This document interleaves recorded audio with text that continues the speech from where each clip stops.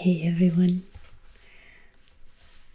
today I'd like to invite you to go on another historical journey with me. We're going to follow the travels of Marco Polo from Venice, right here on the left hand side, all the way to China, to Shangtu, which at the time was the empire of Kublai Khan. We're not going to follow the entire journey, only the way there, and we're going to skip his travels in China and the route that he took back after 25 years. It's quite a long time. But before we have a closer look at this map, let's start at the beginning.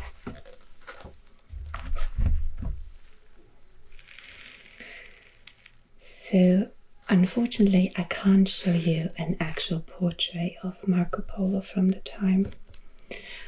One that we have is this one here from the 14th century.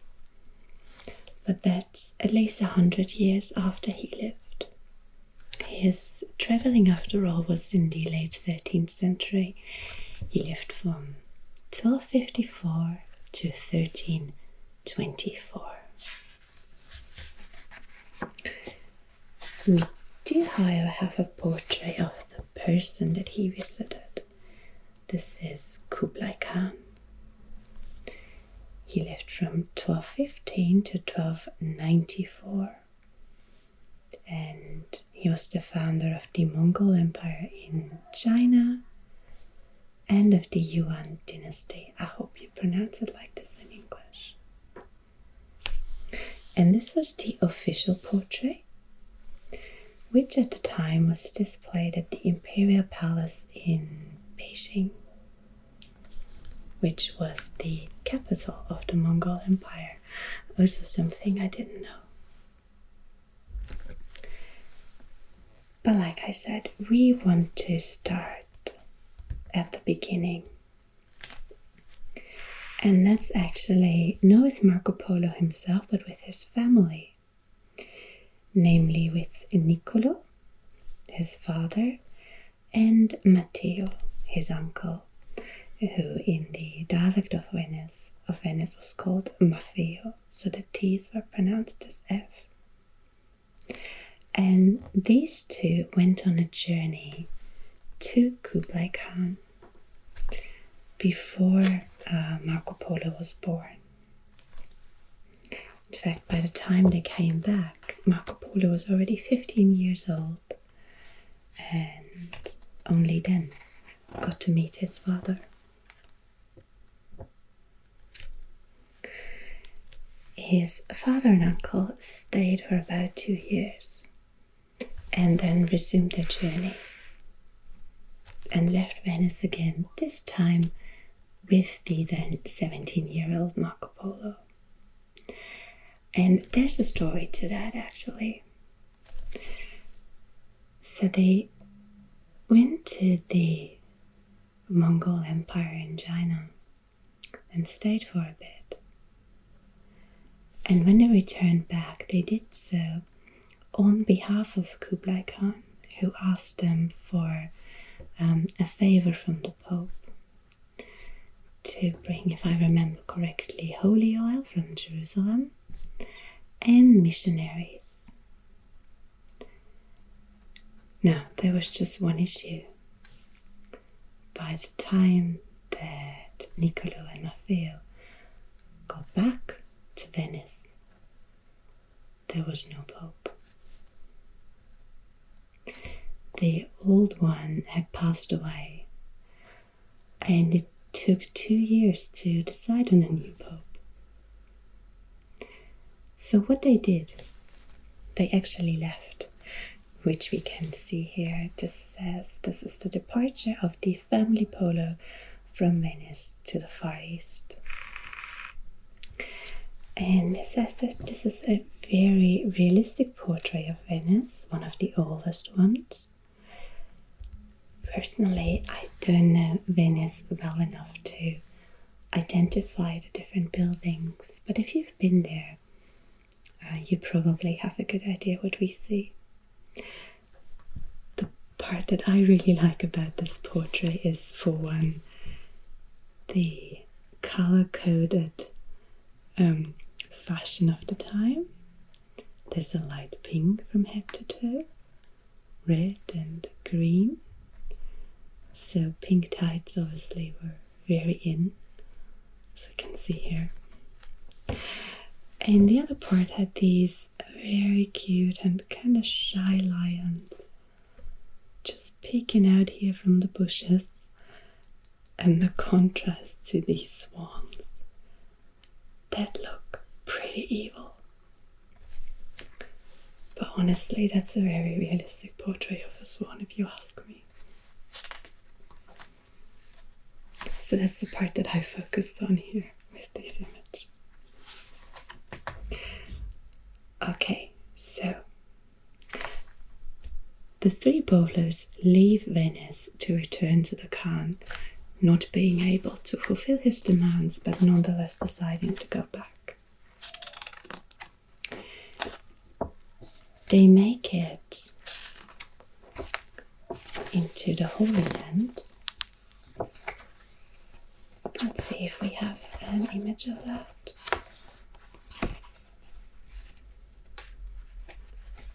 Maybe I'll just look at the map actually to see where exactly they went. So, the Holy Land's cut off here,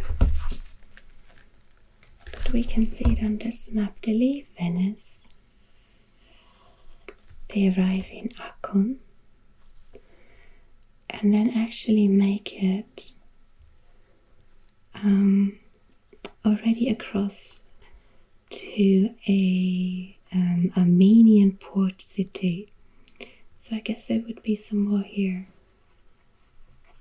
We can't find it on the map, the name's not included, but it says it's in Armenia and it's along the coast. So I'm assuming it's the Black Sea. And there they actually hear that finally a new pope has been named. And they get orders to return to the Holy Land, to Akkon, where they then meet two clergymen that are supposed to accompany them all the way to what is today China. So they resume their travels, but pretty quickly the two clergymen leave because it feels a bit too dangerous to continue for them. So it's just the three Polos who continue this journey.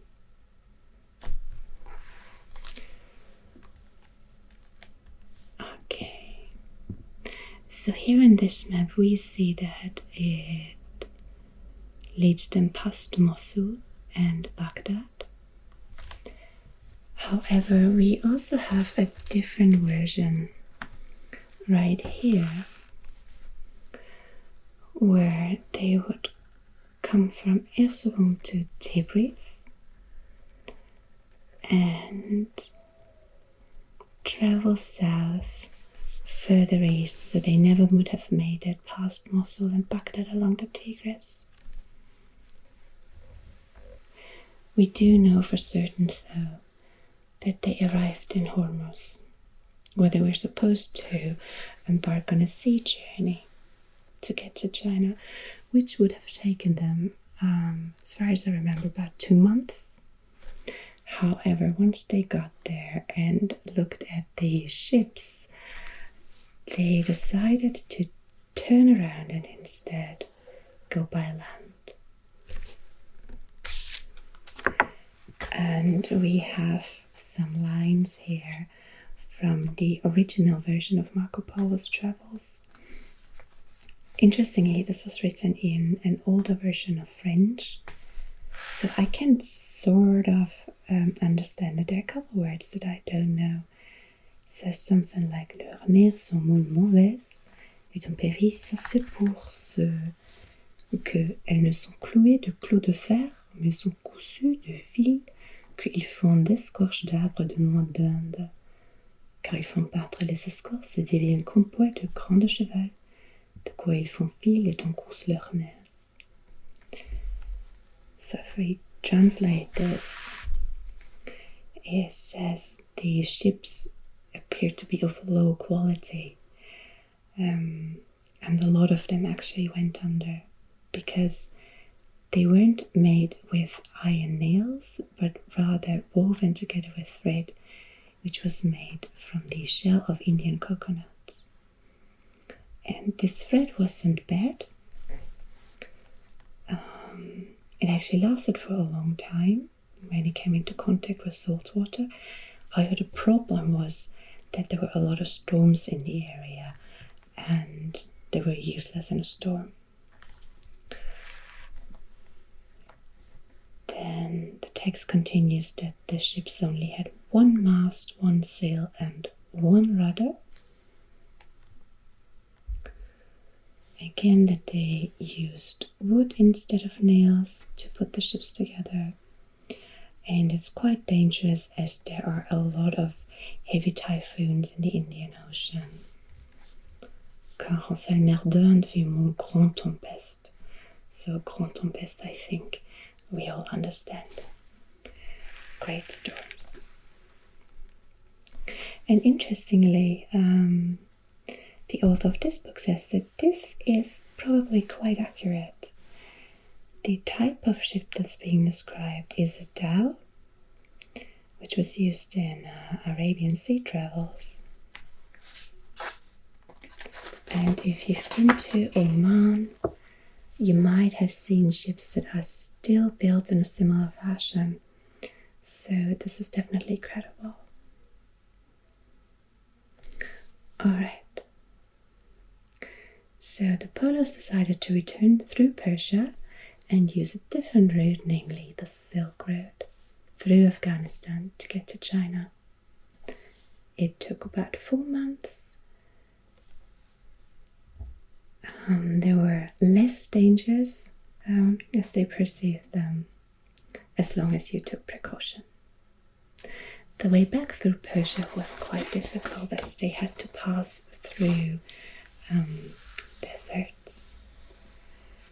As you can see here, Persian sand desert with dunes that are up to 300 meters high.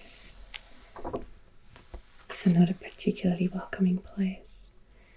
You would have been this route here. You can see there's one desert on this side and a salt desert on the other side.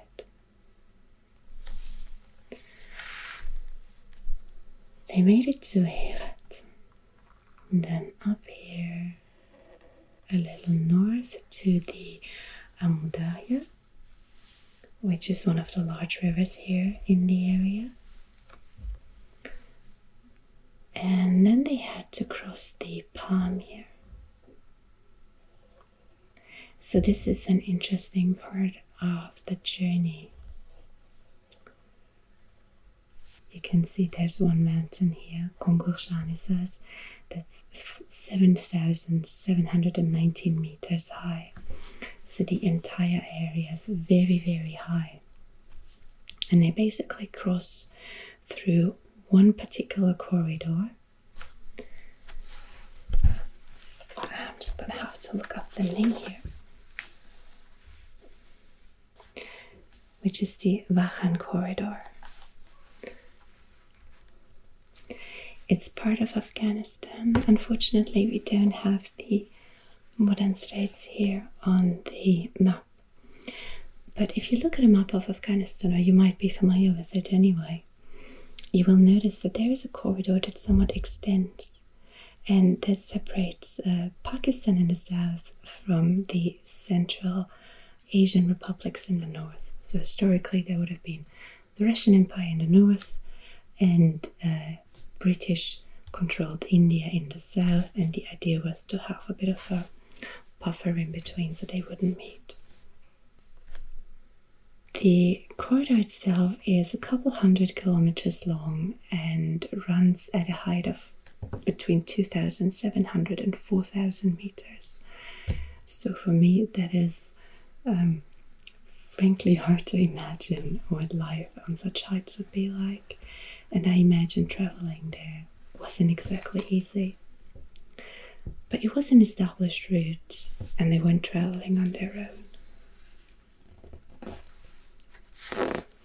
So the necessary precautions were taken. We then also have a couple of stories from this area, like that they ran into these somewhat strange animals. But again, these stories are credible. He also says that he ran into a place that he called Isburgan, which today would be called Schebergan or Schibirgan. Might be difficult in English. It says he had the best melons of the world. They were cut into pieces and then dried in the sun before they were eaten. There are some cities that were run over by the Mongols and destroyed. Here we have a modern picture of Afghanistan.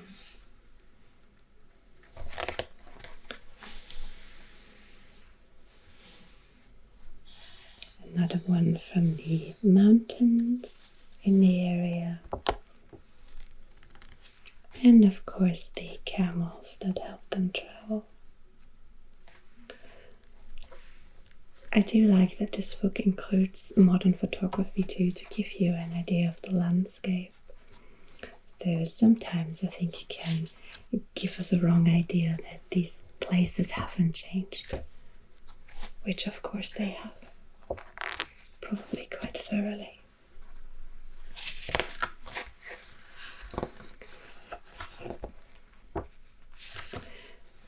Right, and then there's another very interesting part of the travel. So we make it through Pamir and into China. So you see that they traveled here north of Tibet. So you would have a very mountainous area here in the south, and the mountainous area here from Kyrgyzstan, the Tian Shan Mountains. And again, quite a lot of deserts. We have a desert here. We have the Gobi Desert here in this area. And one of the questions around this entire book, the entire journey of Marco Polo, was whether this route here could be correct. I'm going to switch back to the other map for a moment, because we can see quite clearly what the question was. So the southern route is the one that Marco Polo took, which took him up here to Jiangtu. But the journey that people in Europe knew of was of another route which ran north of it. And this one had been traveled, as you can maybe see, by two different people. One was Giovanni di Plano Carpini in the middle of the 13th century, and one was William of Rubruck, also in the middle of the 13th century. So there were less than 10 years between these two journeys. Both of them were from the Franciscan order. Giovanni di Plano Carpini was also a diplomat and an archbishop. He traveled on account of the Pope. And William of Rubruck was a missionary who traveled on account of the French king. Both of them wanted to basically establish relations with the Khan in what would be China here. And there's a very, well, I think funny detail we know of some correspondence between the Khan and the Pope in which an alliance was brought to the table. The idea was that they had a common enemy, which was the Muslim Empire developing in this area. So, if they had a common enemy, maybe they could work together. And the description of this correspondence says that it always followed the same pattern. The Pope would open and ask the Khan to convert to Christianity together with his entire people. And the Khan would reply, demanding submission from the Pope and the entire European region. So they never really got very far in their correspondence. Right, but we do have these two Franciscan missionaries or archbishops here traveling this route. And like I said, they took a northern route, so further away from the one that Marco Polo took with his father and uncle. And you can see that this did not take them to Shangtu or Beijing, but rather to a place called Karakoram or Hulin. Now, the name probably is familiar to you. There is a mountain range called Karakoram, so with the same name. It makes sense as Kara is a Turkic word that means black, and Koram basically means stone or rock, so it tells us something about the landscape.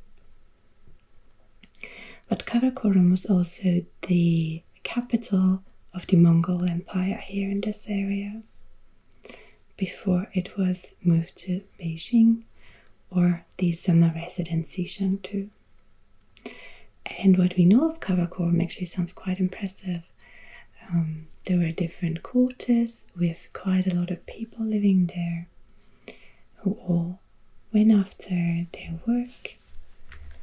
We know that there was a Christian quarter as well as a Chinese quarter. There were a lot of merchants, so it sounds like it was a flourishing city. But as the capital shifted, it lost a lot of importance, and I don't actually know if there's still a city there or if it fell to ruins. Right.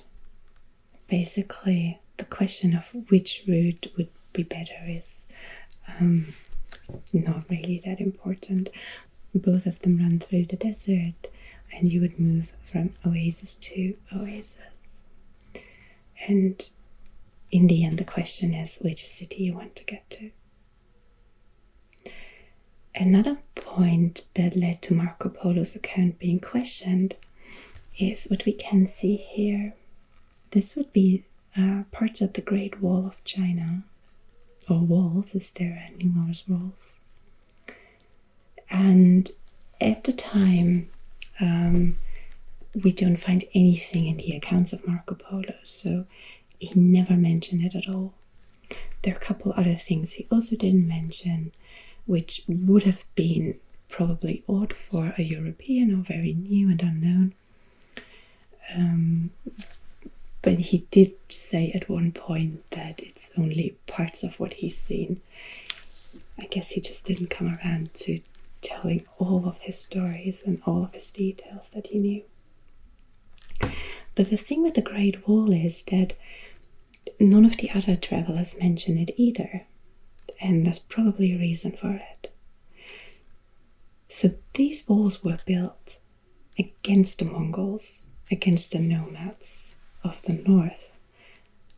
But at the time, the rulers of this area were the very Mongols that these walls were built against. So of course they lost their importance. There probably weren't any fortifications at the time. And so that the Great Wall of China that we think of today simply didn't exist yet because it was built something like 200 years later. So there's a reason why this doesn't turn up in Marco Polo's travels. Alright.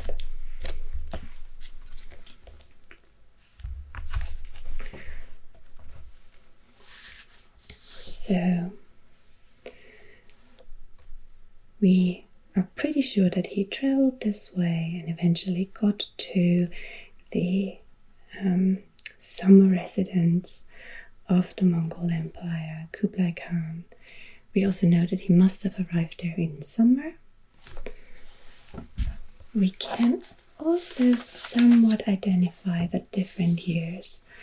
They left in 1271 and probably arrived in 1274.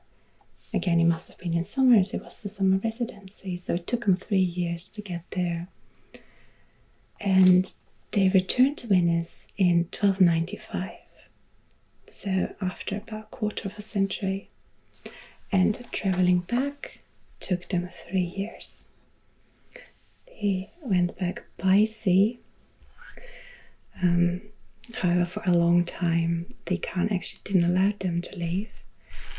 And when they were allowed to leave, it was on the condition that they accompanied one of his daughters to the ruler of Persia, to the Ilkhanate. So it was also part of a wide Mongolian empire that had split into different parts. And they went back to Tabriz and then back to Venice.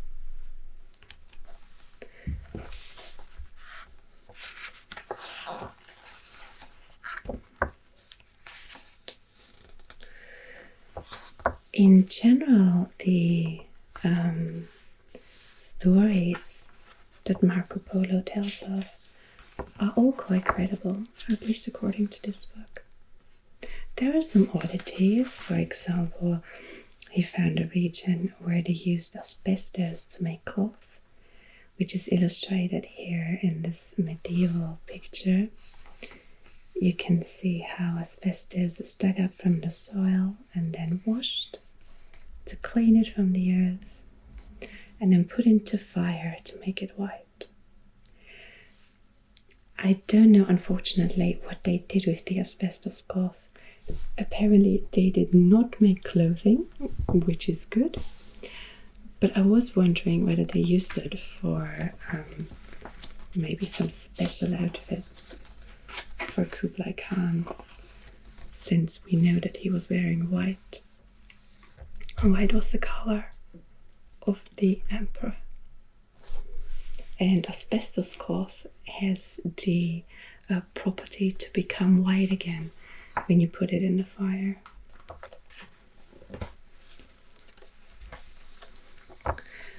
We also learn of all kinds of traditions in the area. Can we also learn that Christians lived there? It's called a Nestorian church. I don't know the specifics of Nestorian belief. Basically, there are some questions over the exact nature of the divine and human aspects of Jesus Christ, which was a point of debate in early Christianity. So this dates back to late antiquity, basically. So the Christians must have been there for a couple centuries at this point, which is quite interesting. We also have a lot of depictions of the actual palace. Here we have an imaginary image of the court of Kublai Khan. Again, this is a fantasy portrait, basically, from the 16th century, in which he's depicted like an Ottoman ruler. So contact wasn't that close that European artists could render a realistic portrait of the Far East emperor. And we also have some interesting depictions of what the palace might have looked like. We know that it had 2 walls around it. And we also have some images of the fashion at the time. This would have been Empress Gabi, I think. We have quite a lot of pearls here. And her beautiful red outfit.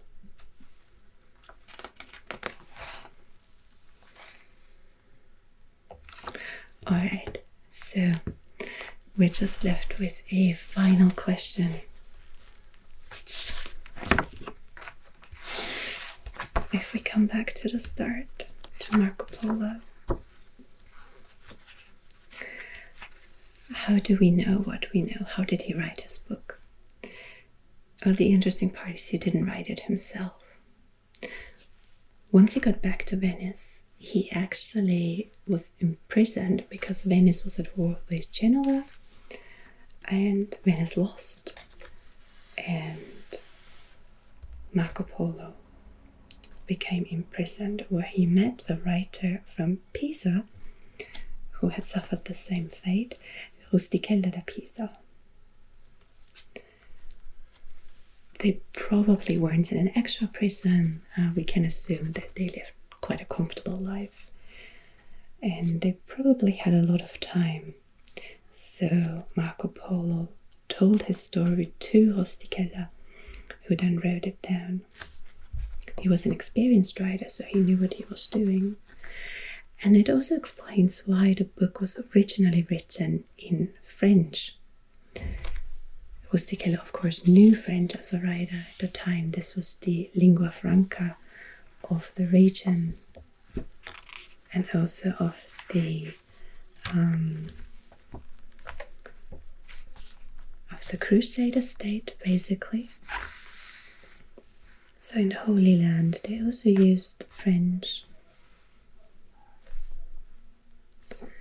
And we have a couple of Venetian expressions throughout.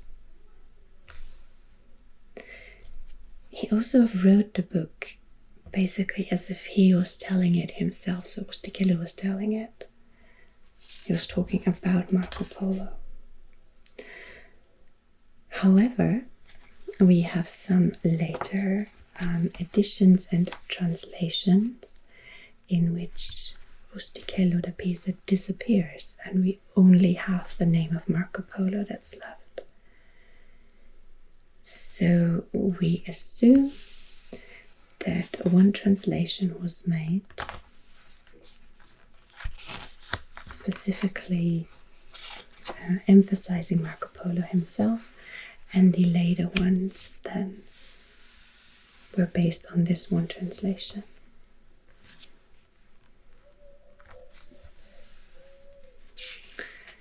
There's not really an ending to the book per se.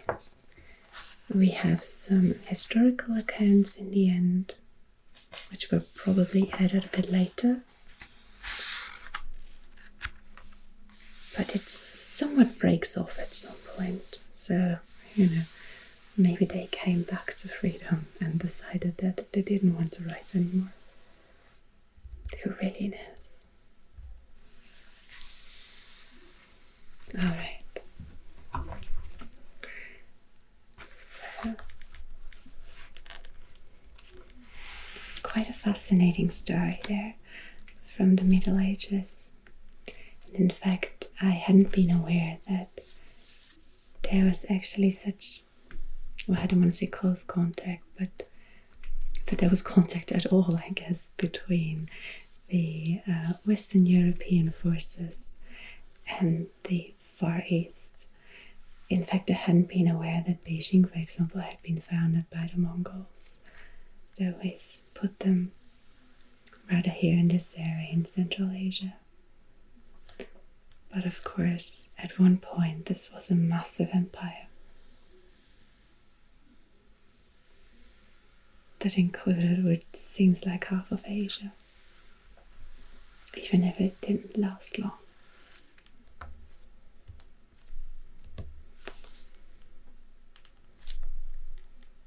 And we can see the 4 parts here that it broke into: the Ilkhanate in Persia, the Golden Horde in southern Russia and Ukraine. We have the Chagatai come out. We're in Central Asia. And then Kublai Khan would have been here. And with that, I think we're gonna come to an end today. Thank you for watching, and I'll see you again next week.